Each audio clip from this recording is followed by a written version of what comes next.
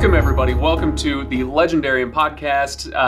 Obviously, I want to remind everybody, please visit thelegendarium.com to check out our wares, go to Patreon, Discord, etc., all that stuff. Okay, I wanted to get that out of the way fast because today we're dipping back into our Author's Shelf series. Today, the book is Heroes Die by Matthew Stover, and it was selected by our first guest. If he swears as much as his characters do, then you should never, ever let him meet your mother. It's Scott Lynch. Hi there. Thank you for having me. Hi, Scott. Glad to have you. And also joining us remotely, which is great because, as I understand it, he refuses to podcast with his pants on. It's Drew McCaffrey, the host of the Inking Out Loud podcast. Hi, Drew. Hi, Craig. Yeah, I've never been more grateful for a shoulders up portrait. So good on you, Drew. See, Craig's telling on himself because I've recorded episodes in his studio with him. Well, that's true. That's true. With it's a pants-free zone, obviously. All right. So, by the way, as we get started talking about Heroes Die by Matt Stover, we're going to discuss this without spoilers up to a certain point, probably. I think at a certain point we'll have to talk about spoilers, but maybe for the first little while of this discussion, we can talk around that stuff. So if you haven't read the book, keep listening for a little while until we tell you to stop. And for heaven's sake, go read the book. I had a really good time with it. So I'll give everybody a quick recap. If it's been a while since you've read it, if you've never read it before, this is, the 1 minute recap of what are we reading? Heroes Die. Harry Michelson is an actor, but in this future dystopian version of Earth, that means something very, very different than what you're thinking of. You see, Harry plays the character of Kane, the world's greatest assassin and adventurer. Kane is employed by a studio that sends him to Overworld, an alternate universe version of Earth. So think of Overworld as the place where all your favorite role-playing game tropes are quite real. Swords, sorcery, trolls, elves, all packed into a kingdom ruled by, what else? A god king. Now, Kane has been going to Overworld for decades, and through magically technological means, people back on Earth can plug directly into his mind and follow his adventures, watching him sneak and fight and kill as if they themselves were Kane. And this adventure promises to be the greatest of them all, because Kane has been tasked with overthrowing the seemingly omnipotent God King, and hey, maybe rescue his estranged wife while he's at it. If it's convenient, whatever. So with the clock ticking, Kane has to maneuver through the dangers on Overworld to complete his mission, while at the same time maneuvering through the dangers of the dystopian caste system on Earth as well. And all in a book that constantly ratchets up its tension simply by way of its title, Heroes Die. All right, so the first question I like to ask whenever we do these Author Shelf episodes is, Scott, why'd you choose this book? Well, okay, here's a part where you may have to reach through the screen and physically slap me to cut me off. I mean, we were supposed to, I think the brief was to choose a book that was of generative importance to us when we were starting out, something that was a major influence upon us. So, I'll be totally blunt and say that not only was this book a gigantic influence on me, I mean, it's a bit nepotistic. Matt was a gigantic influence on me. He's more or less the closest thing I had to a mentor when I was a neophyte, trying to bring my first novel into anything resembling existence. Because I'm very much a feral writer found under a rock down by the river. I didn't come out of writers groups. I didn't share my work with a lot of people. I was very much just a weirdo in a cave on the side of a mountain scribbling on tree bark. And Matt was a member of a message board. And I've told this story a million times in a million other places, but the internet has an average memory cycle of about 2 years. So hopefully this will be new to some of you kids out there. 2 years? You're being awfully generous. back in the day. And I'm sure there's a certain proportion of your listeners right now who are like, Scott Lynch, who the hell's that? Never heard of this guy. Not many. Doesn't even sound like a real author. I suppose there might be a couple. Well, so I was a noisy, young, opinionated, I mean, as opposed to a noisy, middle-aged opinionated, but I mean, the nature of my opinionation has changed. I was a noisy, young, opinionated jackass with a bunch of other opinionated jackasses around the turn of the century.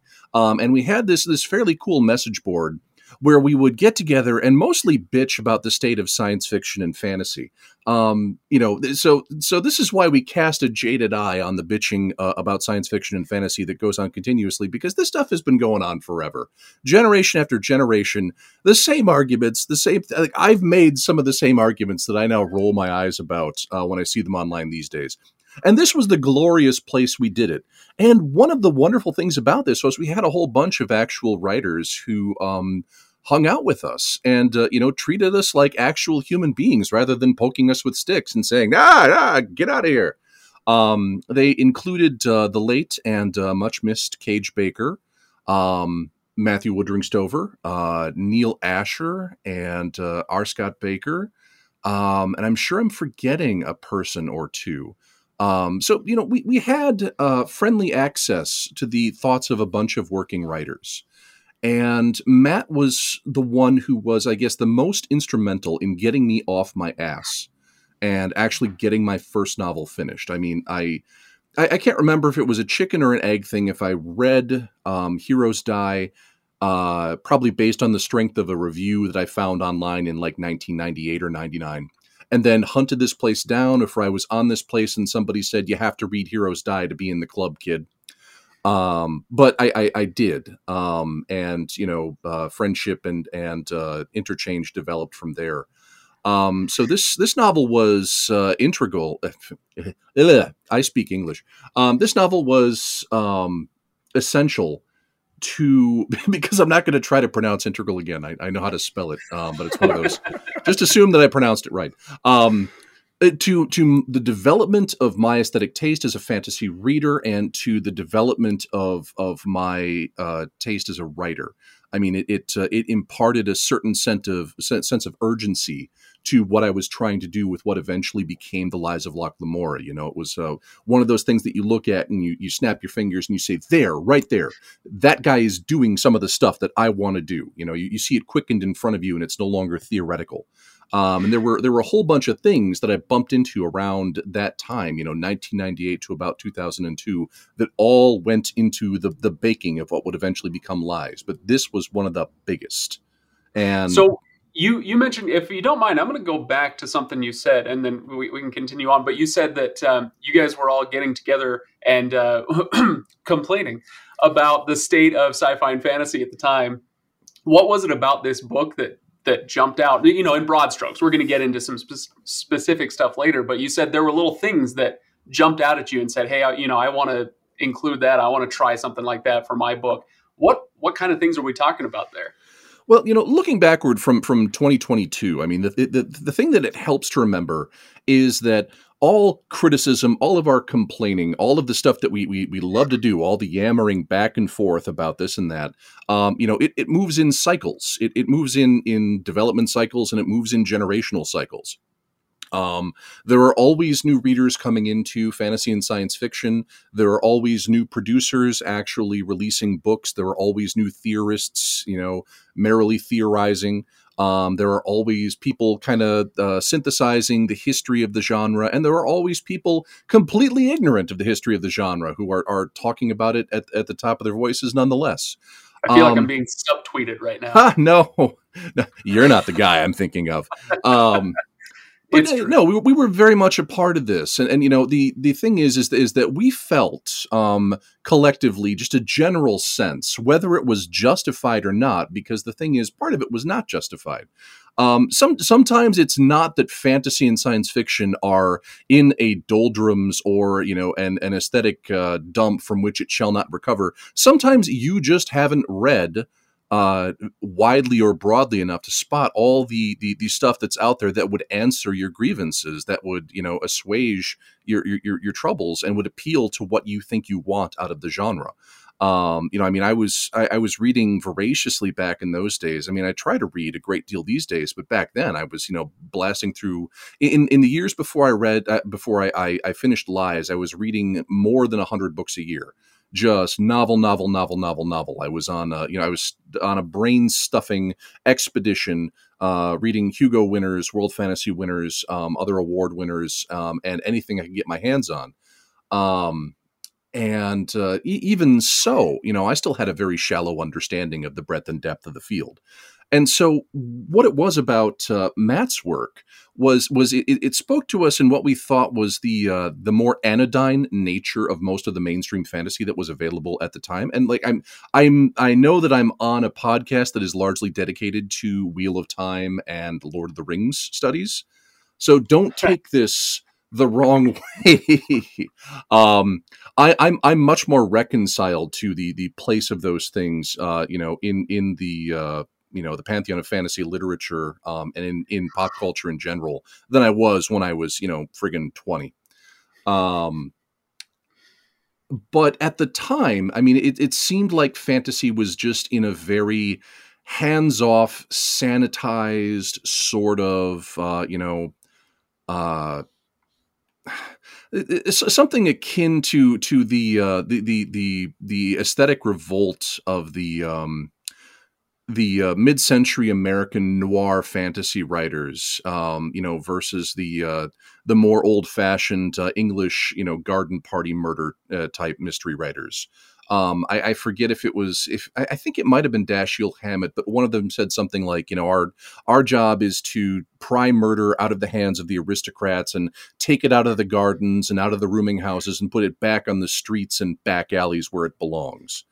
And we, in our immense self-regard, thought that we were the vanguard of, something like that. We wanted grittier fantasy. We wanted fantasy where people said, pardon my French, fuck. We wanted fantasy where there was blood on the walls.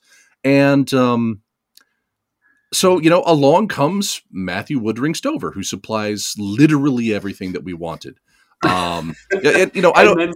Yeah, so I don't know. It's a real chicken or egg question. It was just there was something in the air that I was kind of a part of, a little grievance society, toasting ourselves on how cool we were and how sad everybody else was, and all of a sudden, here's this novel that is exactly what we're looking for. So of course, it landed on us all like a bomb, and we loved it, and I love it to this day. So it was directly formative to so much. And I love that. I like variety, right? Spice of life and all that stuff. But so you're talking about the Wheel of Time and Lord of the Rings and, a lot of like Sanderson stuff that we read. The word you used was anodyne. And I think that's perfect. This is something that, these are things that are not likely to cause great offense to a great number of people.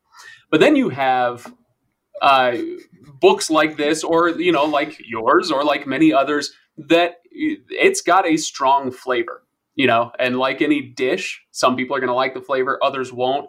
But this is a book. Heroes Die is a book that goes for it, right? Let's say who am I thinking? Oh, Brent Weeks. Like he makes decisions that a lot of people absolutely hate and other people love. Whether you love his books or hate his books, at least he goes for it. I love that about him, So I think I can see what you're saying. There's something to that. But let me kick it over to Drew real quick, because Drew, let me just peel back the curtain for people a little bit and tell them that I didn't really give Drew much of a choice. Okay, Drew is not technically a host of the Legendarium podcast, although at this point you might as well be. Does Drew have like an ankle bracelet with a little explosive charge in it? Is that what my Patreon is funding? Kind of. Yeah. Okay, cool. Continue. No, Drew, you've been bugging me about this book literally since I met you. I met you at Jordan Con 2019, 18, yep. Whatever it was. And I think it was that weekend you were like, have you read Heroes Die? Yeah. I'm like, nah, I never even heard of it. And you bugged me about it for 3 years straight, and you finally got me to read it, or somebody did. It takes the likes of Scott Lynch to get me to do what you want me to do. But tell me your history with it briefly, and why is it that you kept hammering away at this book and telling me to read it? Yeah, so my history with it actually kind of goes back before I even read the book, because I was a big Star Wars fan. I was a big Star Wars Expanded Universe fan, and of course, Matt Stover was one of the most highly regarded EU writers. And I was, at the time, I was pretty disconnected from any online communities, but I read all the books, and the two that stood out the most to me were both written by Stover, the Revenge of the Sith novelization and Traitor from the New Jedi Order series. And I was like, this guy is incredible. He writes like nobody else in Star Wars, and he writes like nobody else at the time that I had read in fantasy. And, because I was young, I was reading these books when I was like 12, 13, 14 years old. And I was like, I got to read more from him. And I look it up, and Heroes Die is on the list. And it was a little while before I read it. I think it was probably around 2013. I had just graduated college, and I finally picked it up and had no idea what I was getting into.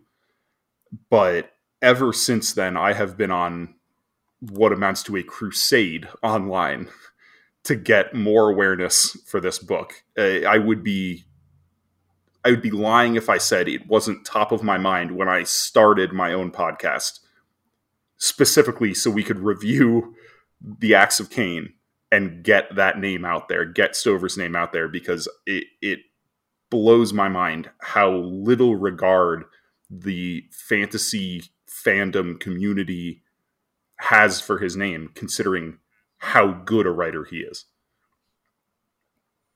Fair enough. Yeah. Okay. So, yeah, I'd say he's pretty good. Haven't read the book now. He's all right. Fine, whatever. But let's start digging into some specifics of what makes this book so good. Okay. So, and now I'm stepping away from kind of the context. We might get back into this. The fact that this was published in 98 is a thing that we can talk about. But just digging into the text itself, the thing that jumped out to me after the first couple hundred pages were the POV shifts. And there's a couple of things I want to run past you guys. And then, Scott, I'll get your take on this. I don't know, because I'm not sitting in all these creative writing classes that people are teaching or taking, but I get the suspicion, I get the feeling that nowadays it's like, look, your POV has to be tied to a specific character. No more omniscient narrator. None of that kind of mysterious, where am I getting this information? It's like, you're following Harry Potter every chapter. And if Harry knows it, you know it. If he doesn't, you don't, that sort of thing. With this one, it toys around not only with shifting from third person to first person, but it also brings in omniscient narrator. It breaks what I feel like are rules today with POV. And yet it took me a while to figure it out, because he was doing it so smoothly that it never felt jarring or forced in a way that like disrupted my reading. Yeah, Scott, what do you think of all the POV stuff here? Well, the ultimate use of that is that if you have, like, I've seen an awful lot of Martin Scorsese films. Go figure. Goodfellas, Casino, et cetera, et cetera. And the thing is that, like, have you guys seen Goodfellas? Long time ago. Okay, yeah. And have you seen Casino? Casino's one of my favorites. Okay. Yeah. So Drew, I'm sorry, Casino came out in 1995, so there may be a little bit of a spoiler here. Don't worry about it. So the thing is that each of a really interesting artistic touch about Goodfellas and Casino, and I will return to books eventually, I absolutely promise. Grandpa Simpson is not going to wander too far from the subject at hand. Is that each movie contains one absolutely majestic breaking of the fourth wall, in which the characters on screen, snap out of being characters on screen and in some fashion address or interact with the audience. Goodfellas is ostensibly narrated by Henry Hill, talking about, all my life I wanted to be a gangster, and here was the dream, and here was the wonderful stuff we did, and then here's how things went wrong, and then here's how things went really wrong, and it ends with, him in a courtroom testifying against his, mob comrades before he goes into the witness protection program. And at the end of this courtroom scene, he turns directly to the audience and he says, And all the cool stuff we did and all the power I had and all of the privileges I enjoyed, now it's all over. It's all done. The world was ours. It was our oyster, and we screwed it up, and I have to go into hiding now. And it cuts to him, you know, in a bathrobe, picking up his newspaper in a completely nondescript suburban house. And he looks at the audience one last time, and he says, I get to live the rest of my life as a schnook. The fourth wall breach at the end of Casino is even more subtle, but it's even more daring. Because Casino has multiple POV narration. You've got Joe Pesci's narration, and you've got Robert De Niro's narration. You got various characters narrating their version of the truth of their gangster life in Las Vegas. And Joe Pesci's character has pissed off his bosses too often. He's pushed it too far. So at the end of the movie, he gets removed. The character and his brother, who are lightly fictionalized versions of real gangsters. So they're in a cornfield in the middle of nowhere, and they think they're at a legitimate meeting to try and settle some grievances and decide who's going to keep making money in Las Vegas. From then on. And Joe Pesci is narrating it in this really bored, yada, yada. Yeah, I know the score. I know the deal. It's always like this with the bosses. It's always about the money. And right in the middle of one of his sentences, one of the other gangsters pulls out a baseball bat and hits him in the back. And his fourth person narration actually goes, ah! As the character on screen falls over. He is interrupted in the middle of talking to the audience by another character within the movie. And it's one of those moments that, like, if you blink, you miss it. But if you think about it, you go, oh my God, that was really fucking, I'm sorry, pardon me. That won't happen again. You can bleep that if you want. But the entire movie's POV structure was leading up to that one audacious moment of high artistry. And Matt's use of it is very similar to that. He uses POV to signify, the shift between, Kane's quote unquote actual life and Kane's interior narration of his adventure style, travels throughout Ancana, throughout Overworld. And then at the very end of the novel, and I'm sorry, we're treading into spoiler territory. God, I'm screwing it up already with the first lengthy monologue. You gotta talk about this scene, though. Well, okay, so we're they got 20 minutes. They got 20 minutes of spoiler-free podcast. Here we go. Okay, yeah, you should have started this book 20 minutes ago, and you should be finishing it now. You should have done the homework. Okay, you've had that much of a warning. So you come to the scene at the end at the climax of the book. Where he's fighting to give Palace real time, and he's still you see him out of it, but then you see him in first person, and he actually addresses the audience, the human audience on Earth, for the first time. But he's also addressing the readers of the book with the ultimate thematic point. Like, do you see this? Are you getting what you wanted? Are you not entertained? This book predates the movie Gladiator by, a couple of years. But it's the exact same thing. Look at the guy bleeding at my feet. Are you happy with this? Are you not entertained? Is this not what you wanted? Think about it. And it not only creates separation on the page between whether or not we're in Kane's head, but it allows Matt to build up to that one absolutely glorious moment of, do you get it yet? Do you get it? This isn't about abstract people who don't exist. This isn't about a fantasy world. This is about all of us everywhere, and the things that we do with our desires and our entertainment and how we treat the world around us and the people in it. Mm. There was another moment toward the beginning of the book where I was torn as I was reading this with how far to take this concept, but I could almost feel editors breathing down the necks of writers, because there's a moment when he's talking to, I think it's Kohlberg, right? The guy who oversees his adventures, and Kohlberg is reminding him, hey, it's been a day. You haven't killed anybody yet. We need an action scene. We need this. We need that. And I don't know where Stover was in his career at this point, but I could almost feel like editors breathing down his neck. It's like, how dare you get to chapter 3 without a beheading, you know. So I detected, possibly wrongly, is some, you know, maybe some frustration with that, where it's like, look, can't I just tell a story? No, you got to chop people's heads off. Yeah, we need an action beat. It's been 5 minutes without a massacre. He's got to do something. Yeah, and I mean it's part of storytelling, right? But definitely there's kind of what you were talking about earlier, Scott, with you know, how fantasy and sci-fi had, if I'm interpreting what you were saying, had kind of gotten into a rut in some ways. And so, but those ruts get really well established, you know. Okay, inciting incident. Okay, now establish your character. Okay, now explore the world. Okay, now another inciting incident, whatever.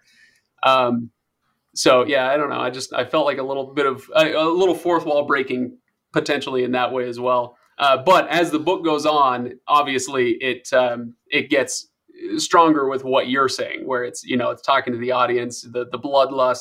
This was something that was huge back in the 90s, was the, you know, violence in media, or the idea that we're amusing ourselves to death as a society. Yeah, huge. You know, Rob Liefeld and you know, his branch of Image Comics with you know, Kill Blaster or Blaster Kill, or, you know, Blood Blast Kill. Kill Blast Blood, the Assassin, and you know, and I obviously, you know, I'm a comic book fan. I'm a fantasy fan.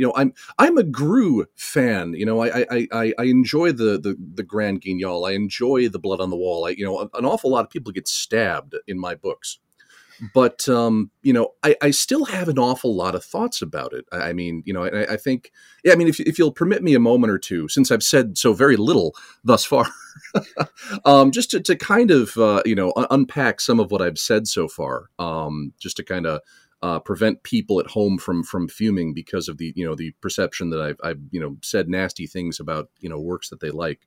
You know, I mean, I'm a major adherent of, you know, there's a time and a place. You know, I fully understand that, you know, an episode of My Little Pony is Magic, Friendship is Magic, is like not a place for eviscerations and, you know, for Equestria, motherfuckers. If you were sure. At the helm, if you were writing My Little Pony, it would probably turn out pretty differently.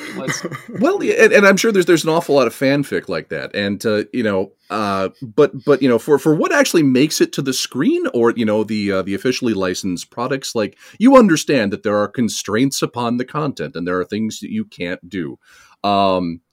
And you know, everything should be allowed to be its own thing. Like, you know, I'm not just a general advocate of you know, yeah, add more swearing, add more blood, let's go crazy. I mean, you don't improve the Lord of the Rings, you know, by adding a scene where the elves are pissing against a wall. You know, you don't, at least not in my book. I mean, I'm sure, once again, hey, look on AO3, find that fanfic. But, you know, it has its own tone. It has its own aesthetic. It is what it should be within the bounds of what it was made to be. And, you know, you're not making it more realistic. You're not making it, you're not improving it if you start artificially adding the grit and, you know, quote unquote realism, because there's a mature and open-eyed way to add grit, and there's an incredibly childish way to add grit. And you know, not everything needs to be the exact same flavor of, you know, exploding viscera splattering all over the place after every fight. I mean, that you know, that's part of the power of Game of Thrones. I mean, especially in the books, and especially in the early parts of what was televised, is that this is, you know, George's entire thesis, you know, kind of summed up by the monologue from the king in one of the early episodes.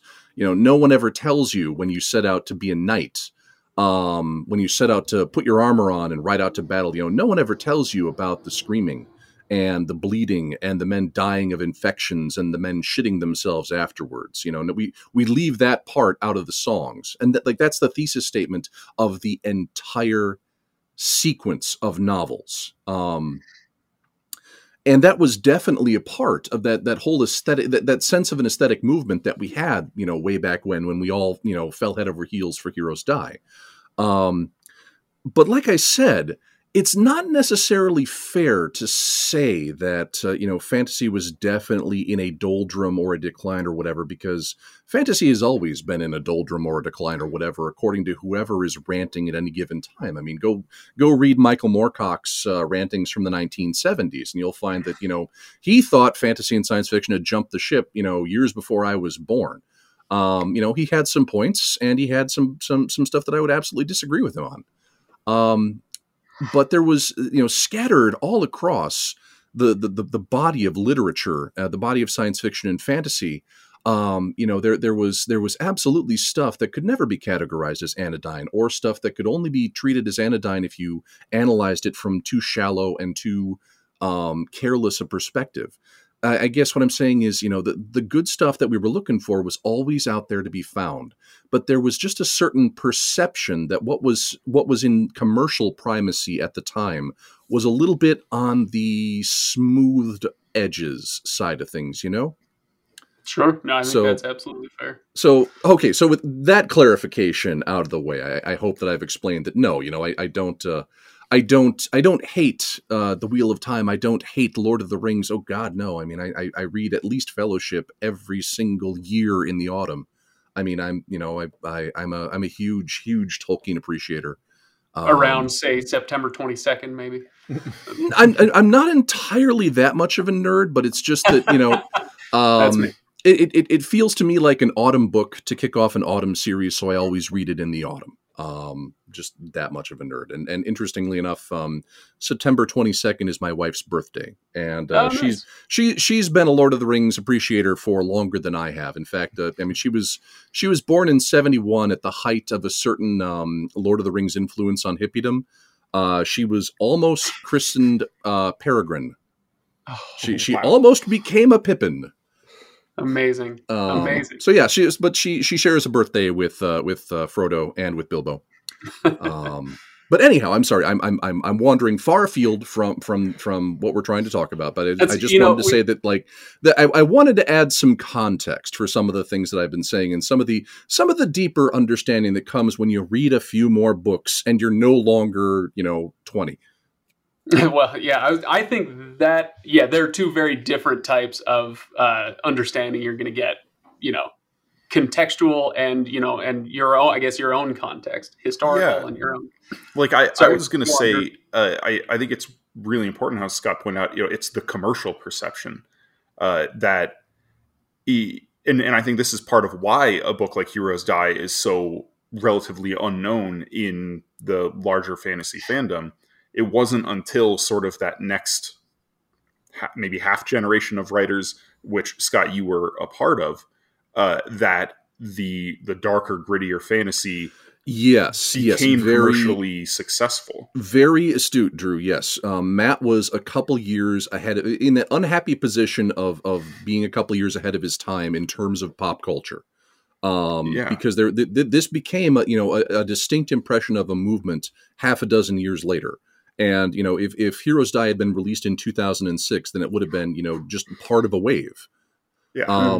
But this is one of those things where, we talked about, having read him. I agree. Calling Matt underrated feels, odd, because he's not underrated by anyone who appreciates him. Right. He's like one of those completely impeccable character actors who never turns in a bad performance, who makes every movie they're in some kind of gem. Like, these artists are not underrated by anyone who knows what they are. They just maybe haven't received the mansions and the pools that they deserve as a result of how good they are. Yeah. And that's absolutely where Matt was. And still is, basically undeservedly ignored for being ridiculously awesome. And yeah, I'm partisan. Like I said, this is nepotistic. He's a mentor and a friend, and I love his work. But I loved his work before I knew the guy. And the thing about Matt is, you talked about his Star Wars stuff. The single biggest factor about Matt Stover as a writer is that he is incapable of half-assing anything. It doesn't matter what he's doing. I mean, he's worked on projects that I have zero interest in. He's written novelizations for, like, I don't play the God of War games. I know they exist. I play an awful lot of video and computer games, but I've just never gotten around to those because, I don't have 48 hours in a day. But he wrote a God of War tie-in, and it was amazing. I had no interest. I mean, I'm a huge old school Star Wars fan. I had no interest whatsoever in the new Jedi Order. That was kind of where I checked out from the EU. Like, starting with Vector Prime and the first death of Chewbacca, and the Yuuzhan Vong and so on and so forth. I just stopped caring.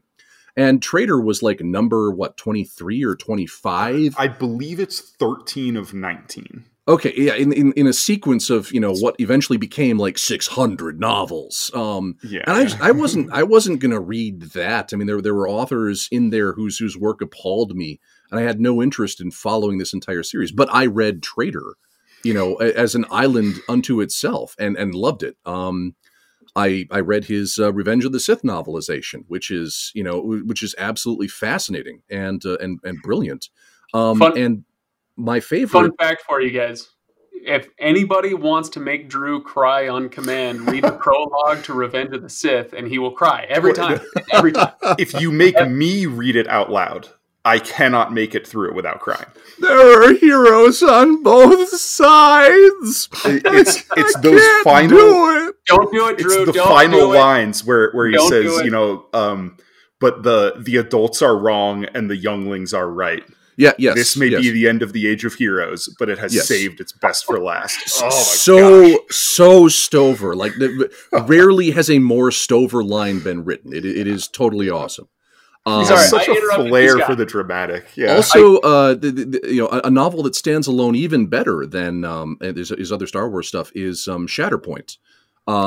His Clone Wars novel featuring Mace Windu, and it's essentially Heart of Darkness or Apocalypse Now with Jedi, and it's amazing. And it's a total standalone. If you know what Jedi are, you like Star Wars a little bit, you know who Mace Windu is. It's completely awesome. It is ridiculous. It should be in its 99th printing at the moment. It should be heralded along with everything else he does.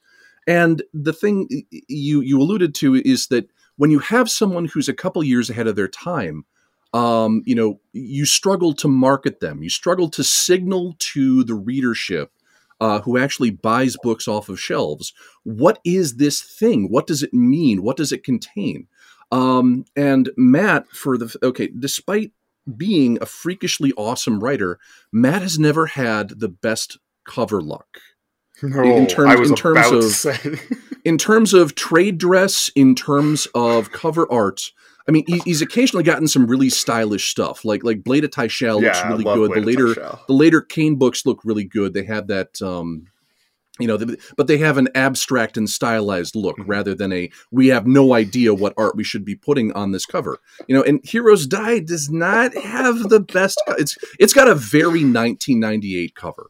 Can we just pause there? I was sitting here writing out my notes for this episode, like, what are we going to talk about? And I couldn't figure out where to put in, this is the worst cover.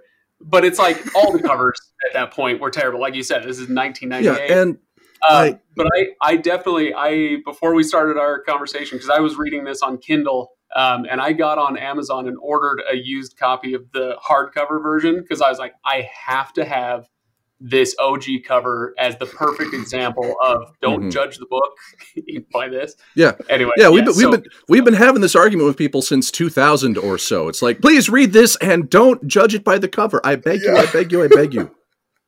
And when I say cover luck, I'm not trying to be facetious, and it's not Matt's fault. Like, this is one aspect of the lottery that most writers just never have any control over whatsoever. Some writers get a cover that is instantly iconic and recognizable, and that art doesn't get changed for 40 years. And some people end up with a cover that says, we don't know what this is. And that's not a huge vote of confidence to someone who's prowling the aisles at Barnes and Noble. I was going to say, how many different covers have there been for reprints of Lies? Yeah, they've gone through a couple different phases because first off, the very first one came from England and was in line with the British editorial sensibilities of 2006, which was, don't explicitly allude to the fact that this is a fantasy novel. Imply that it is some sort of historical stabby fantasy. Like, sucker people in.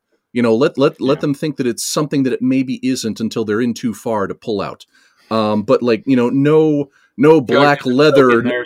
No, no black leather, no studded armor, no swords, no dragons. Even though that's what I wanted. I wanted the classic. Like you sell a fantasy novel, in 2005, 2006. You assume you're going to get Michael Whelan cover with knives and a dude with a cloak, and the cloak is going to be flowing in the wind. It's going to be freaking awesome. It's going to be totally metal. And they're like, this needs to be respectable for the people who are reading it on the tube, so that the people around them don't know that they're reading fantasy.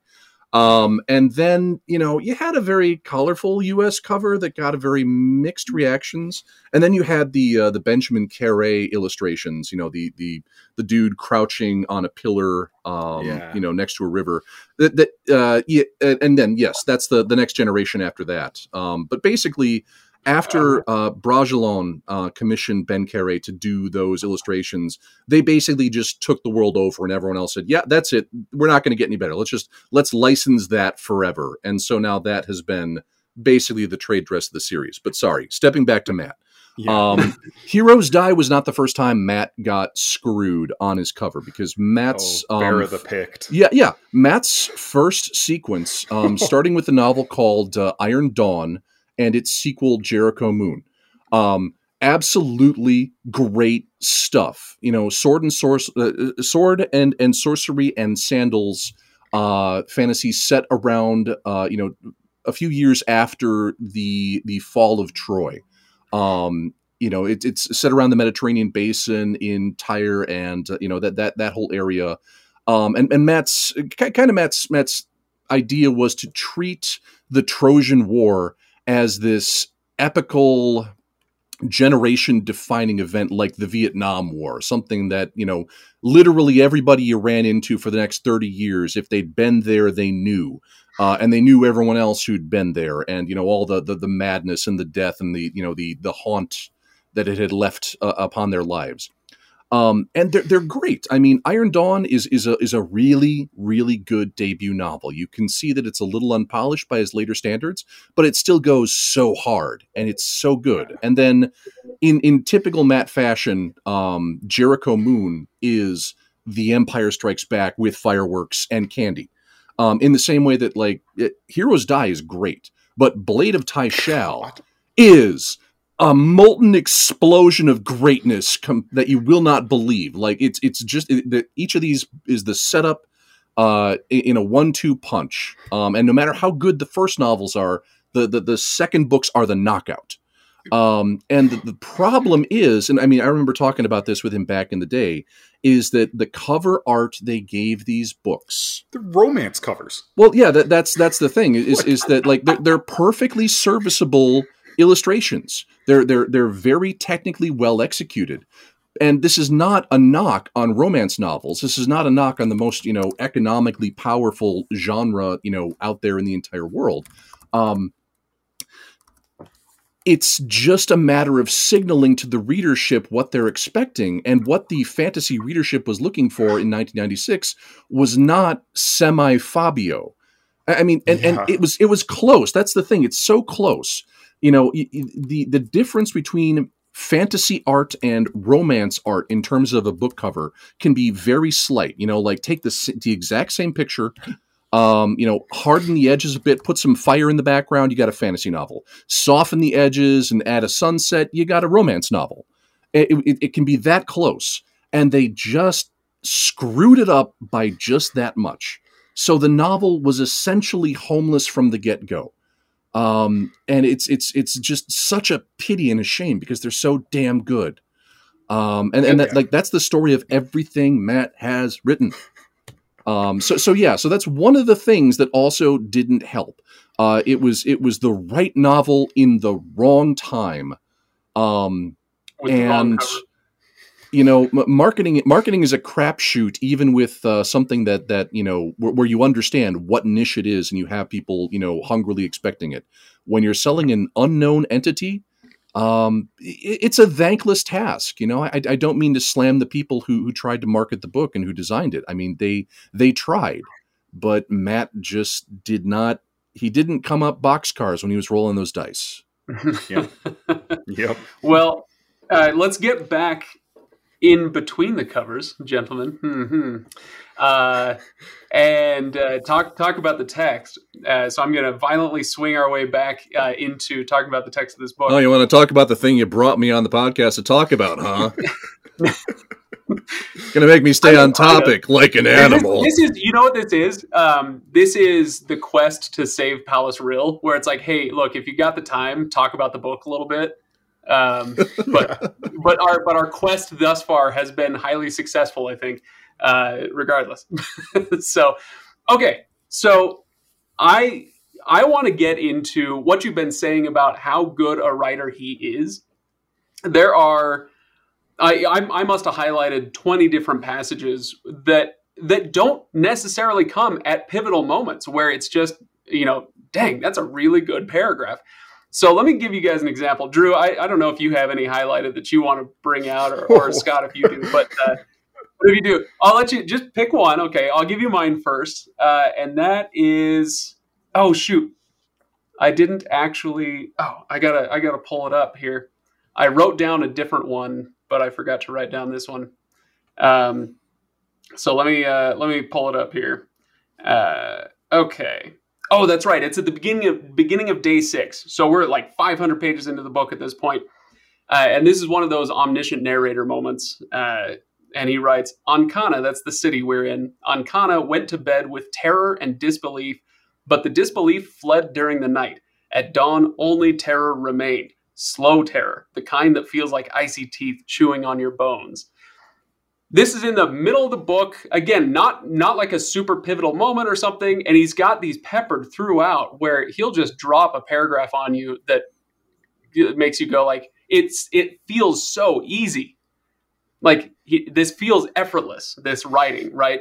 But he's so good at evoking, whatever feeling he's trying to bring out with just a few words. Drew, what you got? So I want to just talk about the very opening of the book in the prologue and how he, again, effortlessly uses his character's voice to weave humor in at any opportunity. And, this is the third paragraph of the book. The bedchamber of Prince Regent Tuathelathon is really pretty restrained when you consider that the guy in the bed there rules the second largest empire on Overworld. The bed itself is a modest 8-poster. Only half an acre or so. Like, it's the juxtaposition of what he's actually describing, what you're picturing in your head, and Kane's sarcasm is just, it's so seamless.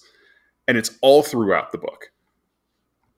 Yep, absolutely. Yeah, like I said, there are a million others. Scott, go ahead. That opening scene, with Kane's escape from that whole situation. I mean, there's a line that has stuck with me for 22 years and counting now. And forgive me, I will breach the swearing wall for one last fling. But it's the little bit where he narrates something to the effect of, a sword in your stomach really plays fuck ass with your ability to cast spells, and he makes such use of that classic sort of trenchant noir narration. The city the city is afraid of me. I've seen its face. Ancana sleeps now, but I walk the pavement. Blah blah blah. And then he'll like take the piss out of himself for talking like that as well, and wink at the audience. And the interesting thing is that is not just him inserting a good laugh line, inserting a good characterization line, but it also speaks directly to how Harry Seldon fights, to how he handles situations. Like, I got a hallway full of guys with swords, and here comes a guy who's going to cast a spell. Well, he could toast me in a second, but it's very difficult to cast spells when someone has kicked you in the balls. And it speaks to the efficiency of this dude who is, he's a, 20 years hardened, hardcore, earth-trained street fighter from, the mean back alleys of Chicago, who responds with instant violence and efficient violence and doesn't think about it or over-dramatize it. Someone else draws their sword and says, Kane, I have you. And, an instant later, they're crumpled screaming because Kane kicked him in the balls. He doesn't have time to play with them. He's got to get on with it. And Indiana Jones with a pistol, right? It's beautiful, but I'm very, very fond of the scene where Malkoth takes him into his studio, where Malkoth is sculpting. And they have a conversation that is Malkoth telling Kane to watch your steps, son, and he's making a gigantic sculpture that is incorporating the shapes and the substance of smaller sculptures of people from around Ancana, and he's got a sculpture. He's got Kane's head right there, and he asks Kane, where do you think you could fit into the larger picture? And, Kane, genuinely impressed by the artwork, says, I wouldn't presume. And Malkoth nods and squishes the Kane head and says, so be it, no more than I expected. And Kane shakes his head and says, you are not subtle. And it's a marvelous scene because Matt is almost unique in my experience in absolutely having his cake and eating it too, and deconstructing the cake while celebrating the cake. Like there's just if I could emulate something that he does with perfection, that's what I would choose to do. Because you have one of these classic, good guy meets the bad guy, and the bad guy gives a melodramatic speech. Except it's a very thoughtful melodramatic speech. And the good guy is kind of swept up in it. And even when he's undercutting it, he's saying, I get the point. I do understand. And it's just like that pervades the whole thing. Matt, in an interview ages ago, I think he said something like, this novel is a meditation on violence and our reaction to violence that is itself wall-to-wall violence. Like I think that's the key to Matt's aesthetic, to his philosophical explorations, is he doesn't set himself apart as some cold and distant judge looking down upon us for enjoying this stuff. He enjoys it too. I tried to incorporate that into my own work. There are what I hope are critiques of the concept of revenge and what it brings you in The Lies of Locke Lamora. There's a very flawed attempt to critique the concept of torture.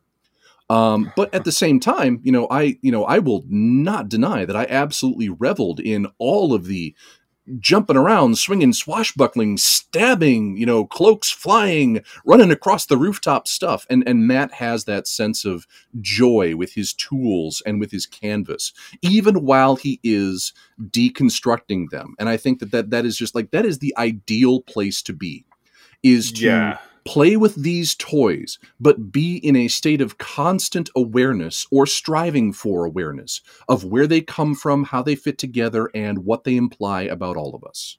So I don't want to go into too much detail here because obviously we're talking about Heroes Die in specific, but Kane Blackknife, the third book, is exactly what you're saying. The first time I read it, I put the book down thinking this was a love letter from the author to his main character. But then when you think about it more and you realize how much of that book was deconstructing Kane as a character, and it's Hari himself deconstructing Kane as a character, and you realize just how nicely those puzzle pieces fit together. From a writing perspective, I was blown away by the book. I know a lot of people think that the last two books aren't as good. But for me, when I'm looking at them from the writer's perspective and trying to take ideas and take themes and things to apply to my own writing, I'm blown away by what he did in Kane Blackknife. Mm-hmm. Well, they're quieter meditations on what has gone before. You basically he blows the world up, physically and thematically. in Blade of Tyshel. Blade of Tyshel is the gigantic, devastating, everything changes book, and you can only go so far in attempting to write a bigger explosion book. You can only build to a certain level of ridiculousness. So he did the opposite. He wrote a better. If the first two books are Breaking because Bad, the Death Star could always just be a planet. You build a bigger and bigger Death Star until the entire galaxy is a Death Star. Congratulations, you're living in it already. No, but he wrote a Better Call Saul for his Breaking Bad, and recognized that you've gone so far in this direction, you go explore something else if you want what you've already written to retain its meaning. Right, and you go to the subtitles of the books where Heroes Die is subtitled Act of Violence, and Blade of Tyshel is Act of War. And then you get to Cain Blackknife and Cain's Law, and they are the two parts of the Act of Atonement. And it's a dramatic tone shift. Mm-hmm. So we've only got a few more minutes left, you guys, and don't want to keep you too long. Scott, you've been very generous with your time. But I do want to dig into one more aspect of this book, something that he does really well. We talked about the subtlety that he treats a lot of these things with. And there's one more piece of subtlety that I want to bring up, and that is this idea that we have sometimes of the protagonist is not necessarily a hero. So the question, let me just put it to you this way. Is Cain the good guy, and is Mylkoth the bad guy? Or is this a situation where we have a protagonist and an antagonist because of the way the story is set up, but these are not necessarily, you're led to root against Mylkoth, but should you? And vice versa with Cain, right? So I don't know. We hear what you guys have to say about that. So yeah, sorry, go ahead, Drew. I was going to say, if you're going to make any kind of cut and dry attempt at categorizing characters, Palace Rill is the hero and Baron is the villain. Yep. But with Cain and Mylkoth, I see them as two sides of the same coin, where they, and this is why, again, another reason why this book is so good is Mylkoth has the same gravity that Cain has as a non-point of view character. And that just makes their conflict and their attraction to each other so compelling. You can't look at Mylkoth as a villain when Cain, in his own way, loves him. And similarly, Mylkoth, in his own way, loves Cain. And Cain also detests himself and his part as a cog in this machine, right? That's the whole thing that we get that Scott brought up, at the end of the book, where are you not entertained? So he hates himself as well. And he's just trying to inch toward daylight. Thoughts and feelings, Scott? Yeah, it's. I mean, one of the fascinating things that Matt does. I mean, it seemed at the time that this novel was, a little bit, I guess, ahead of the zeitgeist in identifying, some of the same problems that afflict our society in the here and now. And I got to say that, 22 years on from, having experienced this book for the first time, or almost a quarter of a century now, this book is more relevant than it was when it was written. And that's incredibly frustrating, but it's so interesting that basically this is a novel about a secondary world. Basically we discover a portal to Fantasyland, and 9 times out of 10 in a fictional treatment of this would be, a gateway to wonder. But what do we do with it? I mean, we don't just go into it with a colonizer mindset. We colonize it for entertainment. We send agent provocateurs through portals over there to mess with the lives of the people who live in Fantasyland because it looks like the fake Fantasylands we have in our fiction. There's in an actual fantasy universe, there's no such thing as adventurers as a profession. There shouldn't be any such thing as an adventurers guild. I mean, we have adventurers in our world. We call them mercenaries and sociopaths and bandits. The whole the notion of an adventurer, someone who goes around in a world poking things with sticks and taking things out of tombs and, beating piles of gold and resources out of the wilderness, out of whatever forces stand against them, is an imposition upon the life of people in the overworld. So you've got these, pardon me as I cough for a moment. Sorry, I'm sure that added a great deal to the podcast. Flavor.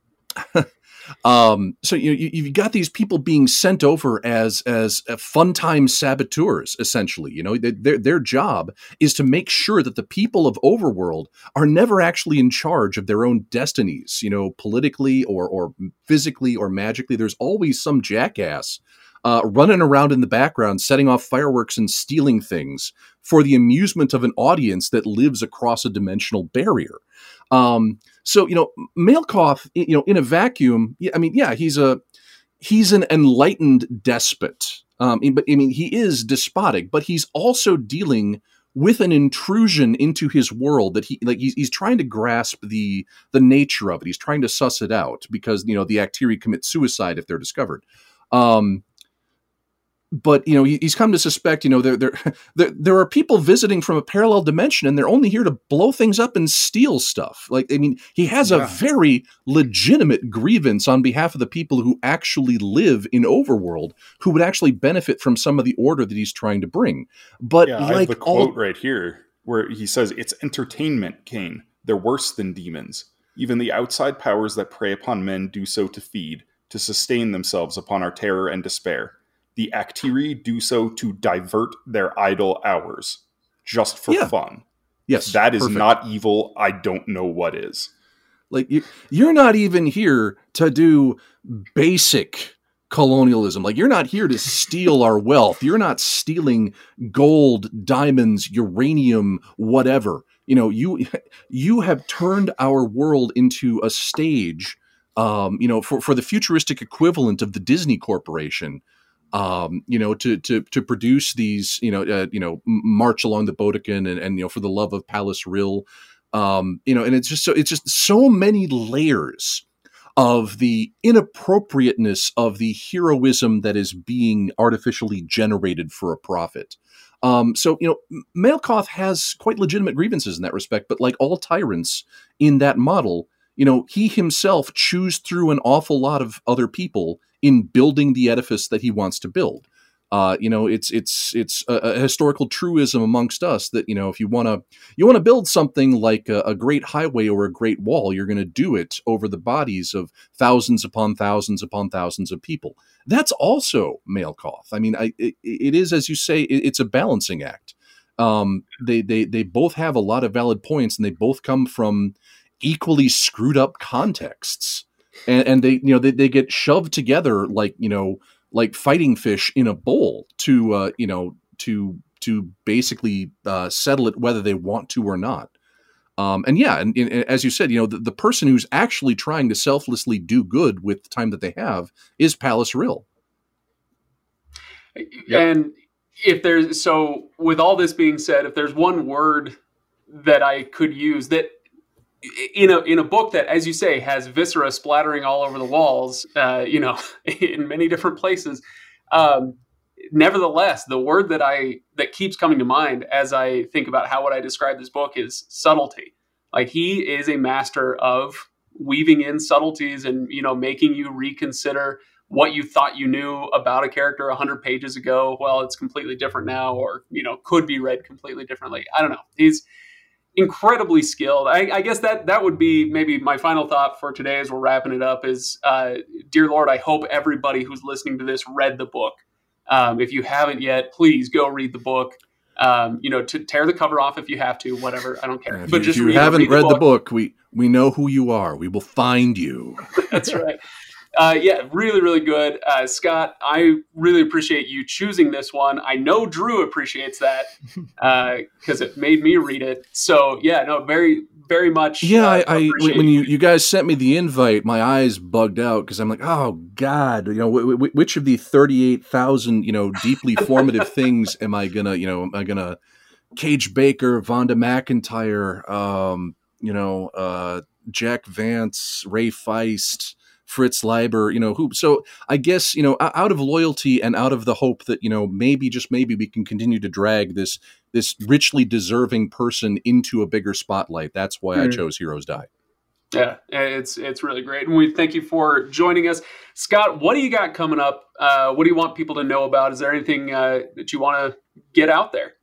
Well, by the time this goes live, it should be safely known amongst the general public that I have handed something in, and that there is going to be new Gentleman Bastards material. Now, there is a caveat here, and I talk about this at length. Like I mentioned that I'd recently done Brian McClellan's Page Break podcast, so I don't mean to insert he paid me $5 to go on your podcast and remind We're literally having him on tomorrow. So okay, cool. Sweet, awesome. Okay, so I go in depth into the situation on that, which should be available, right around the time that this goes live, maybe a week or after or a week before. But in which I explain to the best of my ability, what's my issue, what's holding me back, what do I mean when I say that I have anxiety and panic attacks, what have I been doing to try to deal with them.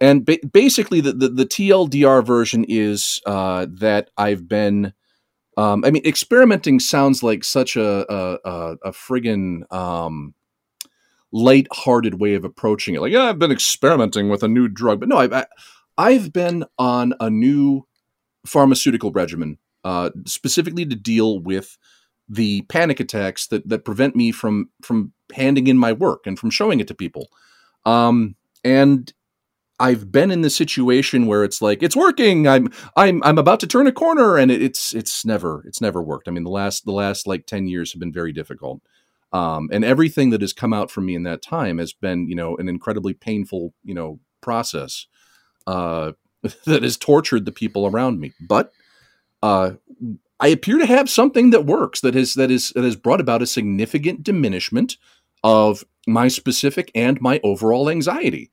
And I started handing things in again and showing my work to people. So I have, for many years, owed Subterranean Press a number of Locke Lamora novellas. I signed a contract for this back in 2005, back before Lies was even published. And these were, the first of these was supposed to be titled The Mad Baron's Mechanical Attic, and the second was supposed to be titled The Choir of Knives. But it's a trilogy. These things exist. I've handed in the first novella in this sequence, except it's called Untitled Lynch number 1, and we're trying to figure out what the proper title is for it. So The Mad Baron's Mechanical Attic is novella number 2, and Choir of Knives is novella number 3. But I've given Subterranean Press one of these, and hopefully more of them. And it wasn't a disaster. It wasn't a panic attack, stricken, miserable, clawing at the walls experience. I was able to actually do this like a semi-functional human being. It wasn't easy, but it worked. Nice. And so this means that I have a gigantic backlog of material. I've got other novellas. I've got short stories. I've got a 4th novel in the Gentleman Bastard sequence. If I'm functional again, then all of this stuff can actually get handed in, and we can proceed with the making of Locke and John adventures, for the love of God. So yes, I wish I had a snappy title. I think that I believe that these 3 novellas, since they comprise a bridge narrative between the Republic of Thieves and the Thorn of Emberlane, are going to be called collectively The Road to Emberlane. Nice. Okay. Which is either the perfect title or too obvious to be used. It's either great or it's so on the nose we can't use it. I'm waiting to hear back from my editors and my agent and so on and so forth. And then that's why we're in limbo with talking about this at the moment, because I've got several publishers and my agent and just a lot of things to coordinate in terms of talking about this in the open, just to make sure that everybody's happy and everyone understands what our publication schedule is going to be. But having done this, hopefully now I can move on in relatively short order, and maybe get the Locke and John short stories that I've been working on out, and get Thorn of Emberlane, out, and do what I'm supposed to be doing. This whole writing thing. I don't have a productivity block. I don't have writer's block. I have severe anxiety issues, which like I said, I'm kind of basking in the surreal feeling of have we done it? Have we maybe reached a point where that's getting mitigated? And it would be delightful if that's true. So yeah, like I said on McClellan's podcast, I didn't realize this until I was talking about it, but it's like so yeah. Sanderson apparently is Brandon is cutting edge. He's got 4 surprise novellas. I can only give you 3. I've only got 3. That's as far as I go this year. But he's got the exact opposite problem, where he has anxiety and panic attacks if he doesn't turn in a novel approximately every time he takes a crap. Right? He's like, here's another one. Here's another one. Right? And my heart bleeds for you, Brandon. Bleeds. No. It would be easier to scoff if he wasn't such a nice guy, but no. So that's the news that I'm currently sitting on that I hope will be completely public by the time this goes live. Well, you've made a lot of people very happy. I'm sure most of the people listening to this will have seen that news already if that came out publicly a few days ago. But if you hadn't heard it, then now you have, and I'm sure a lot of people are very, very happy to hear that. I know I am. That's really cool. Really looking forward to it. So Scott, thank you again.